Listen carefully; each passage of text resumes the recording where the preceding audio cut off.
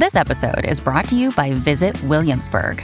In Williamsburg, Virginia, there's never too much of a good thing. Whether you're a foodie, a golfer, a history buff, a shopaholic, an outdoor enthusiast, or a thrill seeker, you'll find what you came for here and more.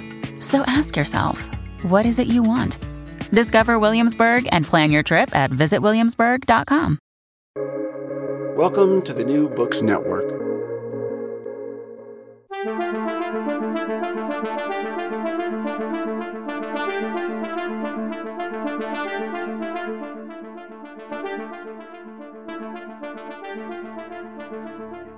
Since October 7th of last year, all eyes have been on the conflict in Israel-Palestine between the Israeli military and Hamas.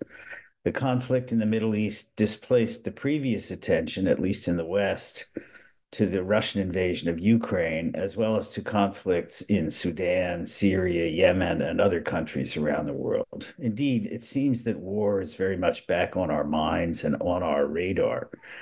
What's happened? My name is John Torpy, and I'm director of the Ralph Bunche Institute for International Studies at the Graduate School of the City University of New York. Welcome to International Horizons, a podcast of the Ralph Bunche Institute that brings scholarly and diplomatic expertise to bear on our understanding of a wide range of international issues. And we're fortunate to have with us today Neta Crawford, who is the Montague Burton Chair in International Relations and a professorial fellow at Balliol College at Oxford University. Her research focuses on war, ethics, normative change, emotions in world politics, and climate change. She was elected a member of both the British Academy and of the American Academy of Arts and Sciences in 2023. In 2018, she received the Distinguished Scholar Award from the International Ethics section of the International Studies Association, and she was previously a co-winner of the 2003 American Political Science Association Jervis and Schroeder Award for Best Book in International History and Politics for her book Argument and Change in World Politics, Ethics, Decolonization, Humanitarian Intervention, published by Cambridge University Press in 2002. Neta Crawford is co-founder and co-director of the Costs of War project, which is based at Brown University. Her opinion pieces have appeared in the Washington Post. Thanks for joining us today, Neta Crawford. Happy to be with you. So you're involved with an ongoing research project, as I've mentioned, based at Brown University and called the Costs of War Project. And maybe we could just start by having you tell us a little bit about what that enterprise does. The Costs of War Project began in 2010 as an effort to understand the human, economic, political costs and consequences of the post-9/11 wars begun by the United States after the attack of September 11. So the project involved, from the beginning, an interdisciplinary group of scholars looking at these various aspects of the post-9/11 wars, and has continued since then to publish short papers and analyses which have been used by policymakers and journalists to understand the many consequences of any war, but in particular these wars. And what we hoped was that it would be a way to broaden the conversation away from just, for instance, looking at the budgetary costs of the US war in Iraq and Afghanistan, or looking at the number of soldiers who were killed or injured, but to have a larger conversation about costs and consequences of war. So it sounds like it's a very interdisciplinary kind of project. I mean, costs is a term that we usually associate with economists, but that's obviously not the only participant in this. Or are there in fact economists involved as well? Right, there are economists. We have Linda Bilmes, who's at Harvard University, Heidi Peltier, who was then at the University of Massachusetts, who's now at Brown, and other economists involved in the project. But we've also had political scientists, anthropologists, historians, physicians and journalists as well engaged in the project. There have been attorneys at times looking at different elements of the way and the consequences of the wars in Iraq and Afghanistan, and then broadening out to other war zones as well. I see. So, I mean, one of the things that has to be sorted out when you undertake a scholarly effort of this sort is, what exactly is a war? How do you define a war at the Costs of War project? And, how much of it would you say is around these days? Well, social scientists have a kind of standard definition of war, which is back in the 60s, 70s, and 80s was 1,000 battle deaths. And that came from the Correlates of War project. And 1,000 battle deaths over what period of time? I think it was indefinite, though. That's a good question. And then over time, I thought it was per year, but perhaps, yeah. I don't remember. That's a good question. Okay. Some conflicts that are significant never rise that high, but mostly it's sustained conflict between two or more organized groups. That's how I understand it, and it's sustained armed conflict. Right. So, I guess my perception, certainly a non-specialist in this, but my perception is that, in the post-Cold War period, after more or less the fall of the Berlin Wall or the collapse of the Soviet Union, great power conflict declined in favor of what I guess are generally called internal wars that have had, relatively low levels of casualties compared to wars between major powers. And then, of course, all that changed with Russia's invasion of Ukraine, and of course may get worse if the possible conflicts between China and the United States that some are worried about actually materialize. So is that, the way you understand the trajectory in the last 30 or so years? And, if so, like, what's going on? I mean, have I described correctly that it basically is about the decline of great power conflict? Right. So after the end of the Cold War, it does look like what you said in terms of, interventions by the great powers and direct conflict between states declined somewhat. There was a decline in interstate war. Then there was an increase in what was called intrastate war or civil conflict of some kind, which then now, in 2024, the incidence of interstate war and intrastate war is about the same. So there's been an increase in both kinds of conflict in the, roughly the last 10 years or so. Right. So, what would you say is going on? Why is it? At some level, obviously, the major conflict in the world before 92 was that between the USSR and the United States and their various allies, I suppose. But what happened to change the kind of the count of different kinds of wars and of the resulting costs of war? Mm-hmm. I actually think about this a lot. For one thing, I think that there was a kind of constraining effect of the great powers, in the sense that when the United States and the Soviet Union were in their Cold War, there was kind of a regional sphere of influence that kept conflict down.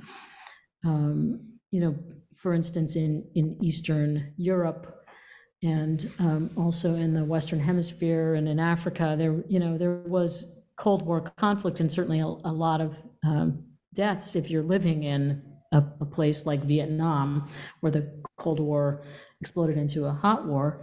But there was a sort of constraining effect of the two great powers. And I also think that some of the norms that we had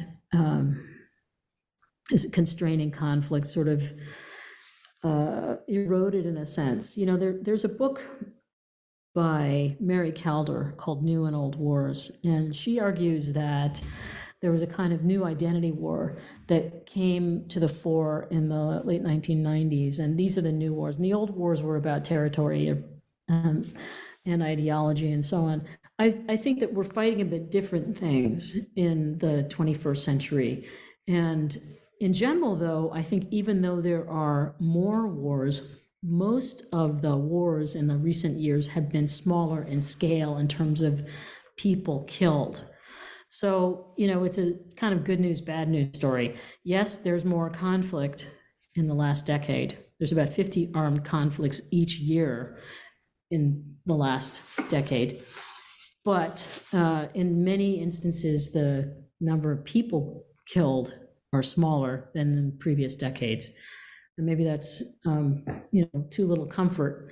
Some long-term conflicts have been resolved. For instance, there was peace in Northern Ireland that's been enduring since the 1990s. There is now peace of a sort in Kosovo and Bosnia. So some things have settled, and of course other conflicts have not been resolved. For instance, the Israeli-Palestinian conflict. Right. So, I think you just said that we're fighting about or over other things now, by which I think you meant, after the Cold War. Could you say a little bit more about what that, what that's about, if I understood you correctly? Yeah, well, Kaldor's argument is that we're fighting over identity. I think a lot of war is about legitimation crises, in the sense that, domestic conflicts are sometimes about who deserves to be in power and the lack of recognition of a people. And sometimes international conflicts are about, that may spill over into cold conflicts, spilling over into hot conflicts, are also about domestic legitimation crises, proving that you deserve to be on top. So, for example, in North Korea, the North Korean regime essentially doesn't have a lot going for it in terms of prosperity for its people. But what it does have is a consistent enemy, South Korea and the United States. And that's how it maintains its legitimacy. So, in part, how it maintains its legitimacy, to the extent that it has some. So I think some of these conflicts are actually driven by very complex internal dynamics. And that's some of what's going on. I also think that in recent years, what we've seen internally in countries is what some social scientists call democratic backsliding, or a weakening of democratic norms. And the way I look at it, democracy is kind of the antipodal brakes for conflict and war. In other words, it's kind of like Kant's democratic peace, that the more a country is governed by the norms of democratic or nonviolent conflict resolution, the less likely it is to see international uses of force as legitimate. And the more breaks there are internally on going to war. But the democratic backsliding that we've seen, that is the diminution of democratic norms, of the peaceful resolution of internal conflicts, has, I think, coincided with increased willingness to use force abroad. Now, that's just my impression. There's a lot of social science that would either be used to prove or disprove that those correlations are actually causal. But I think we need to think in at least political science terms about breaking apart the sharp distinction between international relations and domestic politics, and look at how the uses of force that we see in the world are driven by domestic dynamics, and how the international conflicts change the politics of the societies that are engaged in them. I see. So we have to look at the inside to understand the outside more than we've been doing. I think both. I think Something like that. they're interrelated. Right. I see. So I did want to go back though to something else you said, which was, if I understood correctly, you were arguing that during the Cold War there was a kind of balance of power, and there were two sides that kind of had their hinterlands or their, areas of regional hegemony that they kept more or less out of conflict. Yeah, I think that's true. Yeah. Yeah, to a certain extent. But in Europe, at the same time of the Cold War, there is the development of a European identity and essentially a European zone of peace, a kind of with the European community, which is an economic and political union, increase in the belief that you don't have to, in fact, resolve conflicts through violence. You can trade peacefully and work together to advance your goals of human rights, democracy, trade, general prosperity. And that is a post-World War II development that I think is very positive. So, if we look back 100 years or 150 years, there was more conflict in Europe than there certainly is today. Of course, there are exceptions to that. And one of the reasons why we see the conflict increased in the former Soviet Union is because of this notion that Putin's advanced, and I think sincerely believes, that Russia was once a great power, deserves to be enormous and important, influential power in the world today. And they're sort of looking to reproduce that imperial vision and reality.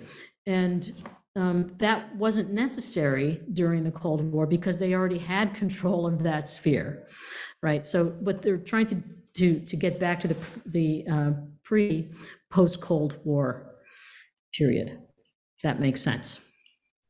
Right. Well, but the world has changed in the meantime. And, what you say about Russia seems to me correct. But at the same time, there's another sort of major power on the scene, which is, of course, China. And so I wonder, how would you describe the world scene today insofar as you saw a certain, virtue in the situation that obtained during the Cold War that kept certain things in check. I understand didn't keep everything in check, but how should we think about the world as it's currently developing? Well, first of all, I don't want to give the impression that I saw the Cold War as all rosy. It wasn't. If you were in Vietnam or Korea, for example, the two major post-World War II conflicts where, the great powers were playing out their desire to dominate or at least not to lose prestige. But, China's rise is really interesting and important in this sense. The United States sees China as, I think, primarily an economic rival. But it does look to China's aspirations to control Taiwan and say there's a manifest desire to take control of Taiwan, to make the revolution complete in a sense, and sees that as a threat that must be countered with increased military forces in the Far East and the Pacific, and sees the Chinese economic activity as part of this aggressive design of China. I don't see China's economic activity, its growth and its alliances, the Belt and Road Initiative, any of that as a strategic military threat. And I think that we do ourselves a disservice when we look at Chinese growth and say, well, that is, they're coming for us. That's a real threat. But I do see that it's important for Taiwan to remain independent. And it has been important for the United States to be willing to back up Chinese, the Taiwanese, rather, independence. China has been deterred from aggression in Taiwan. They may well have learned from the Russian experience in Ukraine that taking and holding territory against the people who are determined to have you not hold their territory is very difficult. And that, I think, is the proper lesson to learn from the Russian experience. So I think that we're, looking at it from the United States perspective, we're in danger of overreacting to a possible Chinese threat. And we're in danger of perhaps prompting the Chinese to increase, in fact, we have their nuclear and conventional forces because of the way that the United States has pivoted or swerved and moved forces from the Persian Gulf and Middle East towards the Indo-Pacific Command region. I think that's something we have to look very carefully at and see whether or not the forces are there now or have been in the past to adequately deter China from taking Taiwan, which would be very risky on their part, and try to think about how not to be initiating or bolstering an arms race between the United States and China. I think that's an extremely expensive proposition and likely quite risky in the long run. Right. And yet it seems to be, there seems to be at least a current of thinking out there that a confrontation, a hot war between China and the United States is almost inevitable. There's the Thucydides trap by Graham Allison, and in like today's foreign policy, there's an article by Hal Brands and Michael Beckley about, basically arguing that the alarm signals, the alarm lights are sort of flashing red, and there's all these reasons to think that there's going to be a hot war between the United States and China. And you're suggesting that would be a mistaken way to think about things, but clearly people are thinking about these terms in these terms. Yeah, and I think there have been members of the U.S. military who think, that's coming to a neighborhood near you, this hot war, in the next couple of years. I think that we can make it so by building up U.S. and allied military forces in the Pacific, by engaging in rhetoric which is hostile. We can ratchet up the conflict that's largely, if you think about it in material terms, now rhetorical, to much more physical. And we can, defend access to the Straits of Malacca, or we can defend access to the Taiwan Straits. We can engage in brushbacks of Chinese ships, and they can engage in brinkmanships with US ships. We can make war happen. That is so. I don't believe that the scenarios that people talk about can't happen. They could, but that's not necessary. We could engage in diplomacy. We could have a policy that could defend Taiwan that is not provocative. So instead of having, nuclear submarines and aircraft carriers defending Taiwan, we could bolster the Taiwanese air defenses and help them have a kind of defense of and deterrence by denial.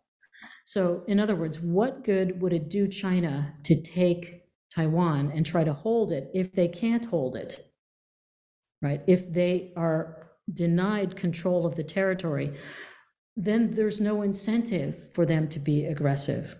So that what you have to have is a military and political strategy of denial that is not provocative. So, yeah, I think, sure, it's possible, and we can make it more likely that we'll go to war with China, but we don't have to, and we should work in every way to make that much less likely. I think that this reminds me of the way that people talked about the likelihood of war in the late 19th century, early 20th century in Europe, that war was inevitable, that there was a reciprocal incentive to mobilize. So if France mobilized or Germany mobilized or Russia mobilized, then the other side had to mobilize. And there was a buildup of forces. And yes, they made war more likely through this mindset that it's inevitable. We don't have to go there. Right. And let's hope we don't.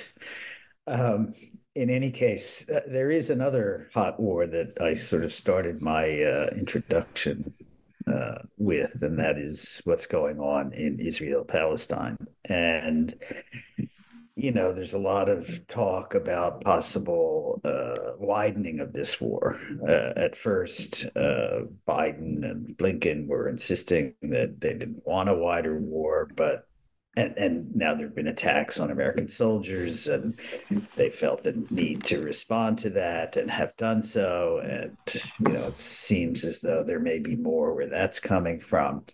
So I wonder, what's your sense of where this is all going in the Middle East, which, as you say, at some level, the United States wanted to get out of the business of, policing the Middle East for a variety of reasons, but now suddenly seems, drawn back in, although in some ways we're, of course, pushing the whole process forward, despite the fact that even Joe Biden has described some of the bombing that the Israelis have done in Gaza as indiscriminate. Well, the war in Gaza is a tragedy. And it's a tragedy for the people of Gaza, who had a regime in Hamas that started this war, or from the Hamas perspective, continued the war by escalating it. And the Israelis have responded with tremendous and devastating power. The use of force on a scale and a speed that has not been seen in the Middle East for a long time. The Biden administration, from the beginning, should have urged restraint. That's an opportunity lost. And now to say, be more discriminating with the weapons that you use, or the choice of targets, or the timing of the attack, or, don't keep going, consider a ceasefire. All of this, I'm happy to see it. I wish that there'd been more thought about giving what it means to give the Netanyahu government the green light. Again, I think the dynamics of the conflict for both Hamas and for Israel, there's a lot of internal things happening for each side. There are reasons why Netanyahu felt both empowered and the necessity to react to Hamas in the way he did, not just because he believes Hamas is a threat, but because he has a domestic constituency to his right that wanted dramatic action and to crush and eliminate Hamas. So I think he's got his own concerns about maintaining his very tenuous hold on power. I think he was pleased to get a government of national unity out of the conflict early, and he wants to maintain this unity. It's fracturing because of the loss of the hostages, the deaths of hostages that his own forces perpetrated, but also the deaths of hostages they've not been able to get released. So it's a tragedy on all sides. The beginning of the war and its continuation. So it is. So it is. Yeah. So maybe one final question, which might be, what would you say is the most striking and important finding of the Costs of War project since it was created almost 15 years ago? What do we know now that we didn't know before the project was in place? John, I'm not sure that there's any one thing that's striking to me, other than we can think about war in sort of little packages, or that focus on little discrete costs of conflict. We can say, well, what's the military budget? What's the war budget? Or we can say, how many soldiers were killed? Or we can say, how many civilians died during the war? But what the Cost of War project has shown, I think, is that war isn't any one of these discrete things. It's all of it. And important part of understanding war is that the costs of war don't end when the fighting stops, that the costs and consequences on the soldiers and on the civilians continue. Infrastructure is destroyed. That means that it will take years, sometimes maybe a decade or more, for that infrastructure to be rebuilt, for hospitals and roads and water and sanitation to come back online. And that itself leads to immiseration and death. That the pollution and the greenhouse gases associated with conflict stay beyond the fighting. That the economic toll of paying for war, or even not paying for war, as the United States did, but borrowing to pay for the wars in Afghanistan and Iraq, reverberates through the entire budget and puts pressure on other parts of what governments do. Infrastructure, healthcare, education. So what I think we've done is try to give a sort of gestalt picture of the costs and consequences of war. It's not one thing. It's sort of thinking about war more holistically. That's been the aim, and I hope that we've done that. Well, I'd say that's a pretty profound, assertion or claim, not perhaps exactly a finding, but something that we should all be thinking about a lot. I mean, it's hard not to look at these pictures coming out of Gaza and not seeing, enormous amounts of just rubble. I mean, how is that cleared away? How do you rebuild everything? And of course, people are on the brink of starvation. I mean, as you say, it is one kind of enormous catastrophe. But that's it for today's episode of International Horizons. I want to thank Neta Crawford of Oxford University for her insights about war and its costs, and about contemporary international affairs generally. I also want to thank Osvaldo Mena Aguilar for his technical assistance, and to acknowledge Duncan McKay for letting us use his song International Horizons as the theme music for the show. This is John Torpy saying thanks for joining us, and we look forward to having you with us again for the next episode of International Horizons.